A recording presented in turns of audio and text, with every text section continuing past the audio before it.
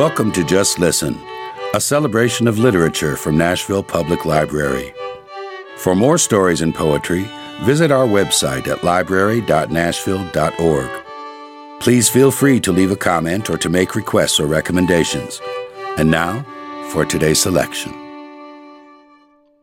The closing years of the French monarchy could scarcely have found a more faithful chronicler, or one better fitted for the task both by training and situation, than Madame Campan. Introduced into the court of Louis XV as a young girl, she became one of the household of Marie Antoinette immediately after that princess came from Austria to wed the Dauphin, the king's heir, and followed the fortunes of her royal mistress with unswerving devotion until the prison gates separated them. But it is not through loyalty alone that Madame Campan deserves recognition as a biographer and historian. Her education and endowments, which rendered her remarkable even at a tender age, ripened with the special opportunities and experience.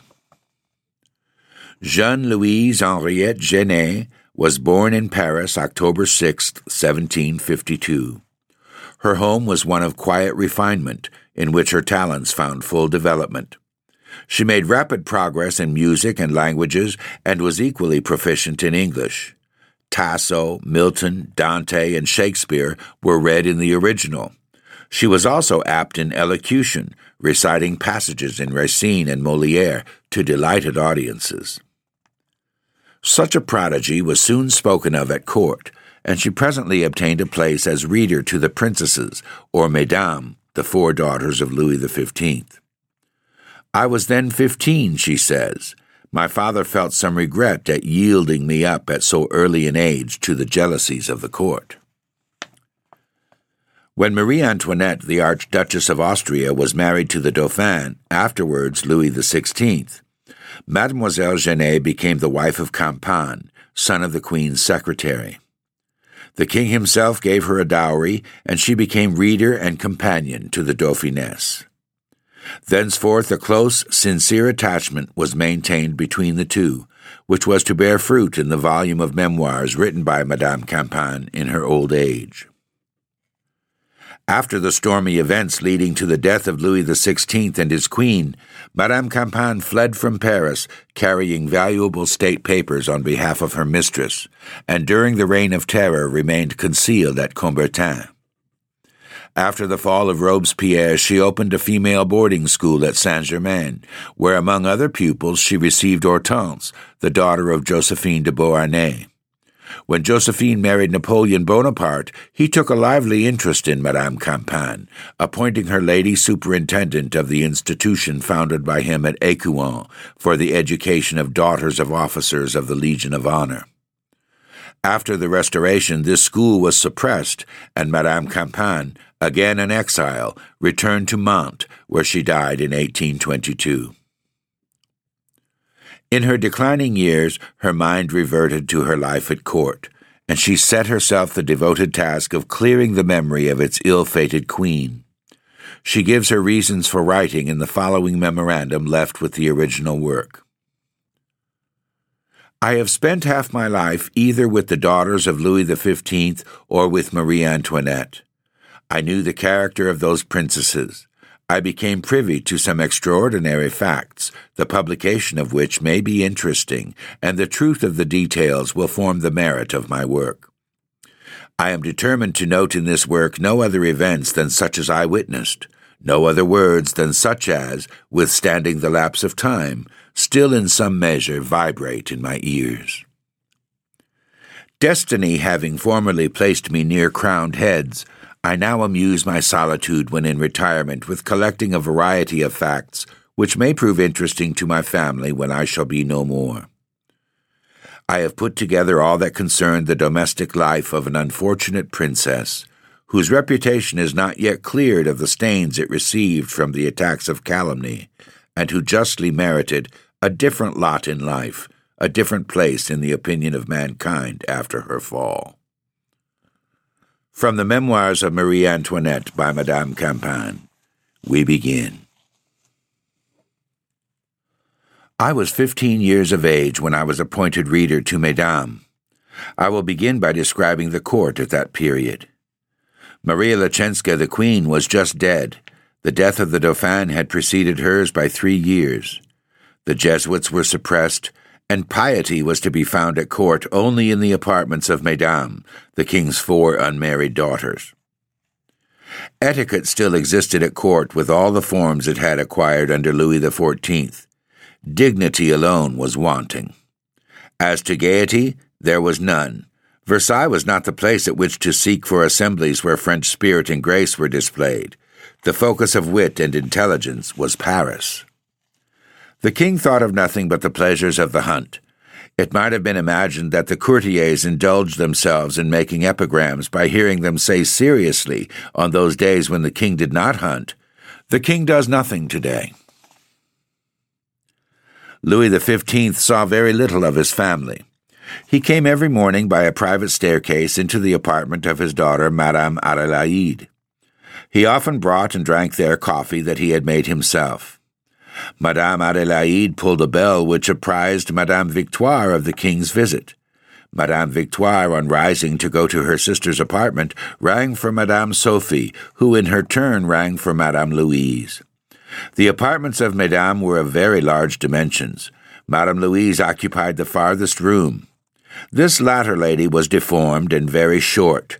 The poor princess used to run with all her might to join the daily meeting, but having a number of rooms to cross, she frequently, in spite of her haste, had only just time to embrace her father before he set out for the chase. Every evening at 6, Mesdames interrupted my reading to them to accompany the princes to Louis XV. This visit was called the King's Débeauté, and was marked by a kind of etiquette. Mesdames put on an enormous hoop, which set out a petticoat ornamented with gold or embroidery. They fastened a long train around their waists, and concealed the undress of the rest of their clothing by a long cloak of black taffeta, which enveloped them up to the chin. The chevaliers d'honneur, the ladies-in-waiting, the pages, the equerries, and the ushers bearing large flambeaux accompanied them to the king. In a moment the whole palace, generally so still, was in motion. The king kissed each princess on the forehead, and the visit was so short that the reading which it interrupted was frequently resumed at the end of a quarter of an hour. Mesdames returned to their apartments and untied the strings of their petticoats and trains. They resumed their tapestry, and I my book. During the summer season, the king sometimes came to the residence of Mesdames before the hour of his débeauté. One day he found me alone in Madame Victoire's closet, and asked me where Coche was. I started, and he repeated his question, but without being at all the more understood. When the king was gone, I asked Madame of whom he spoke. She told me that it was herself, and very coolly explained to me that, being the fattest of his daughters, the king had given her the familiar name of Coche, that he called Madame Adélaïde Loque, Madame Sophie Graille, and Madame Louise Chiffre. The people of the king's household observed that he knew a great number of such words. Possibly he had amused himself with picking them out from dictionaries. If this style of speaking betrayed the habits and tastes of the king, his manner savored nothing of such vulgarity. His walk was easy and noble. He had a dignified carriage of the head, and his aspect, without being severe, was imposing. He combined great politeness with a truly regal demeanor, and gracefully saluted the humblest woman who curiosity led into his path. He was very expert in a number of trifling matters which never occupy attention but when there is a lack of something better to employ it. For instance, he would knock off the top of an eggshell at a single stroke of his fork. He therefore always ate eggs when he dined in public, and the Parisians who came on Sundays to see the king dine returned home less struck with his fine figure than with the dexterity with which he broke his eggs. Repartees of Louis XV, which marked his keenness of wit and the elevation of his sentiments, were quoted with pleasure in the assemblies of Versailles. Mesdames too much neglected the means of pleasing the king, but the cause of that was obvious in the little attention he had paid to them in their youth. In order to console the people under their sufferings and to shut their eyes to the real depredations of the treasury, the ministers occasionally pressed the most extravagant measures of reform in the king's household, and even in his personal expenses. Cardinal Fleury, who in truth had the merit of re-establishing his finances, carried this system of economy so far as to obtain from the king the suppression of the household of the 4 younger princesses. They were brought up as mere boarders in a convent 80 miles distant from the court. Madame Louise often assured me that at 12 years of age she was not mistress of the whole alphabet, and never learned to read fluently until after her return to Versailles. Madame Victoire attributed certain paroxysms of terror, which she was never able to conquer, to the violent alarms she experienced at the Abbey of Fontevraud, whenever she was sent, by way of penance, to pray alone in the vault where the sisters were interred. A gardener belonging to the abbey died raving mad. His habitation, without the walls, was near a chapel of the abbey, where mesdames were taken to repeat the prayers for those in the agonies of death. Their prayers were more than once interrupted by the shrieks of the dying man. When mesdames, still very young, returned to court, they enjoyed the friendship of Monseigneur the Dauphin and profited by his advice. They devoted themselves ardently to study and gave up almost the whole of their time to it. They enabled themselves to write French correctly and acquired a good knowledge of history. Italian, English, the higher branches of mathematics, turning and dialing, filled up with succession their leisure moments. Madame Adélaïde, in particular, had a most insatiable desire to learn. She was taught to play upon all instruments, from the horn, will it be believed, to the Jew's harp. Madame Adélaïde was graced for a short time with a charming figure, but never did beauty so quickly vanish. Madame Victoire was handsome and very graceful. Her address, mien, and smile were in perfect accordance with the goodness of her heart. Madame Sophie was remarkably ugly. Never did I behold a person with so unprepossessing an appearance.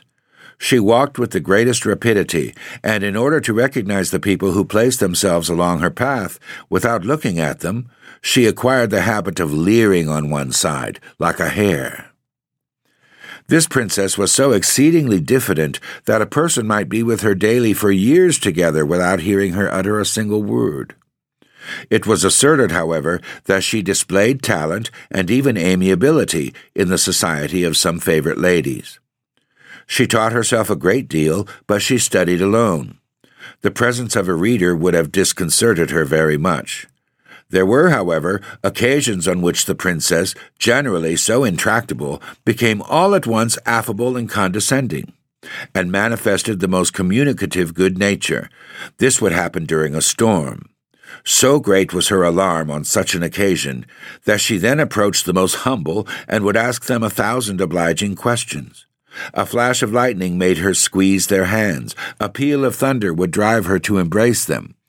But with the return of the calm, the princess resumed her stiffness, her reserve, and her repellent air, and passed all by without taking the slightest notice of anyone, until a fresh storm restored to her at once her dread and her affability. Mesdames found in a beloved brother, whose rare attainments are known to all Frenchmen, a guide in everything wanting to their education. In their august mother, Queen Maria Lachinska, they possess the noblest example of every pious and social virtue. That princess, by her eminent qualities and her modest dignity, veiled the failings of the king, and while she lived she preserved the court of Louis XV that decorous and dignified tone which alone secures the respect due to power. The princesses, her daughters, were worthy of her, and if a few degraded beings did aim the shafts of calumny at them, these shafts dropped harmless, warded off by the elevation of their sentiments and the purity of their conduct. If mesdames had not tasked themselves with numerous occupations, they would have been much to be pitied. They loved walking, but could enjoy nothing beyond the public gardens of Versailles. They would have cultivated flowers, but could have no others than those in their windows. The Marquise de Durfort, since the Duchesse de Sivrac, afforded to Madame Victoire agreeable society.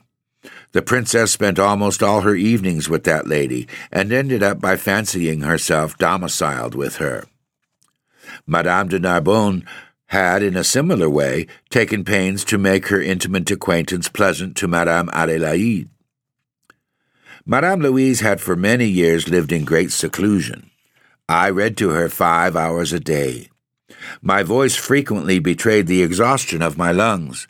The princess would then prepare sugared water for me, place it by me, and apologize for making me read so long, on the score of having prescribed a course of reading for herself. One evening, while I was reading, she was informed that Monsieur Bertin, one of the king's ministers, desired to speak with her. She went out abruptly, returned, resumed her silks and embroidery, and made me resume my book. When I retired, she commanded me to be in her room the next morning at 11 o'clock. When I got there, the princess was gone out. I learned that she had gone at 7 in the morning to the convent of the Carmelites of Saint-Denis, where she was desirous of taking the veil. I went to Madame Victoire.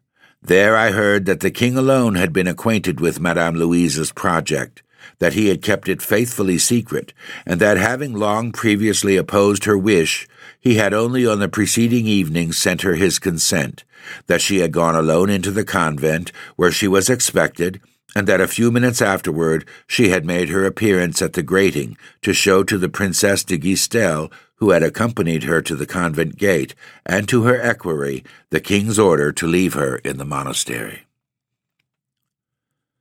Upon receiving the intelligence of her sister's departure, Madame Adélaïde gave way to violent paroxysms of rage, and reproached the king bitterly for the secret which he had thought it his duty to preserve. Madame Victoire missed the society of her favorite sister, but she shed tears in silence only. The first time I saw this excellent princess after Madame Louise's departure, I threw myself at her feet, kissed her hand, and asked her, with all the confidence of youth, whether she would quit us as Madame Louise had done. She raised me, embraced me, and said, pointing to the lounge upon which she was extended, "Make yourself easy, my dear. I shall never have Louise's courage. I love the conveniences of life too well. This lounge is my destruction." As soon as I obtained permission to do so, I went to Saint-Denis to see my late mistress. She deigned to receive me with her face uncovered in her private parlor. She told me she had just left the wash-house, and that it was her turn that day to attend to the linen. "I much abused your youthful lungs for 2 years before the execution of my project," added she. "I knew that here I could read nothing but books tending to our salvation, and I wished to review all the historians that had interested me." She informed me that the king's consent for her to go to Saint-Denis had been brought to her while I was reading. She prided herself, and with reason, upon having returned to her room without the slightest mark of agitation, though she said she felt so keenly that she could scarcely regain her chair. She added that the moralists were right when they said that happiness does not dwell in palaces, that she had proved it, and that, if I desired to be happy, she advised me to come and enjoy a retreat in which the liveliest imagination might find full exercise in the contemplation of a better world. I had no palace, no earthly grandeur to sacrifice to God, nothing but the bosom of a united family, and it is precisely there that the moralists whom she cited have placed true happiness.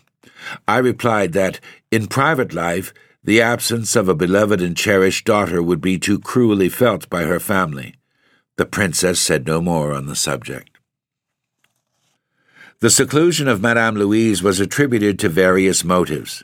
Some were unkind enough to suppose it to have been occasioned by her mortification at being, in point of rank, the last of the princesses. I think I penetrated the true cause. Her aspirations were lofty. She loved everything sublime. Often while I was reading, she would interrupt me to exclaim, "That is beautiful. That is noble." There was but one brilliant action that she could perform: to quit a palace for a cell, and rich garments for a cheap gown. She achieved it. I saw Madame Louise 2 or 3 times more at the grating. I was informed of her death by Louis XVI. My Aunt Louise, said he to me, your old mistress, is just dead at Saint-Denis. I have this moment received intelligence of it. Her piety and resignation were admirable, and yet the delirium of my good aunt recalled to her recollection that she was a princess, for her last words were, "To paradise! Haste! Haste! Full speed!" No doubt she thought she was again giving orders to her equerry. Madame Victoire, good, sweet-tempered, and affable, lived with the most amiable simplicity in a society wherein she was much caressed. She was adored by her household.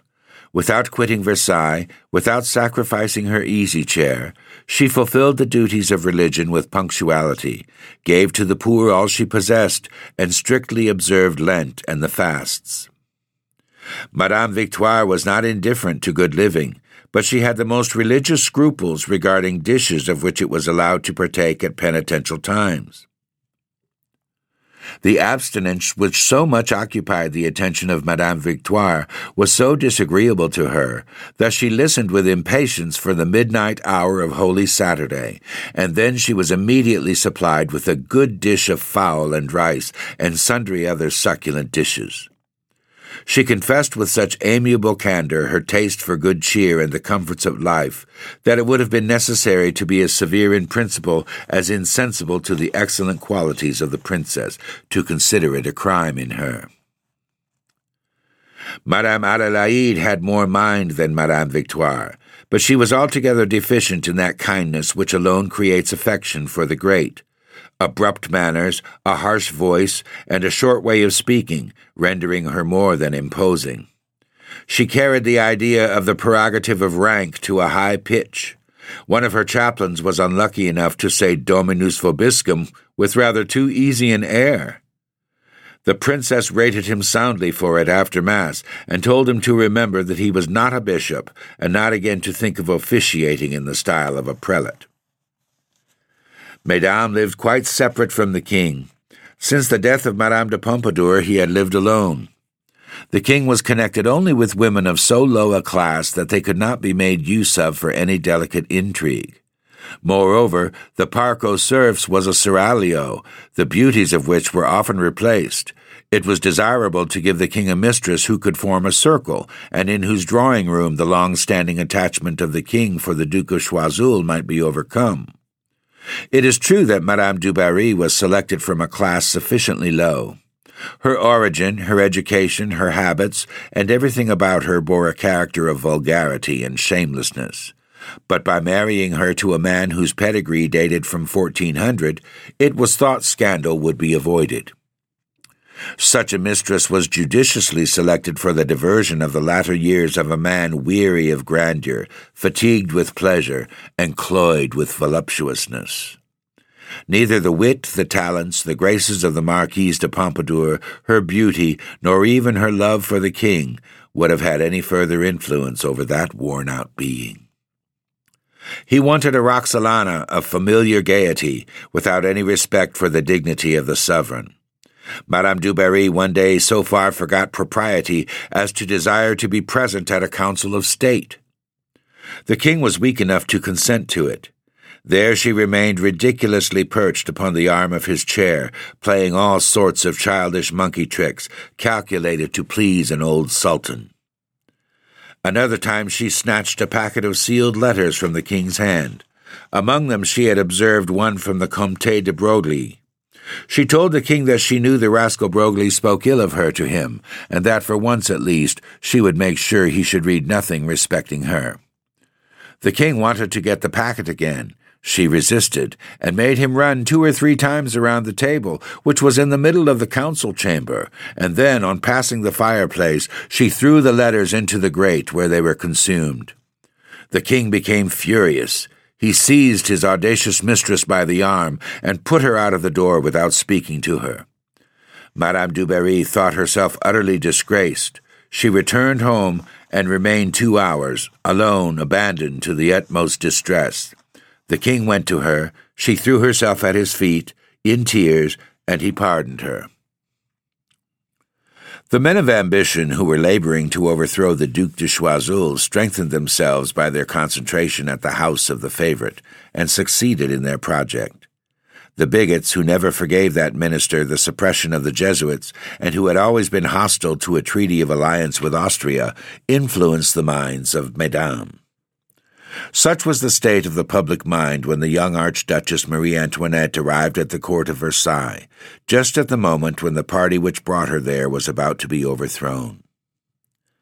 Madame Adélaïde openly avowed her dislike to a princess of the House of Austria, and when Monsieur Campan, my father-in-law, went to receive his orders at the moment of setting off with the household of the Dauphiness to go and receive the Archduchess upon the frontiers, she said she disapproved of the marriage of her nephew with an archduchess, and that, if she had the direction of the matter, she would not send for an Austrian.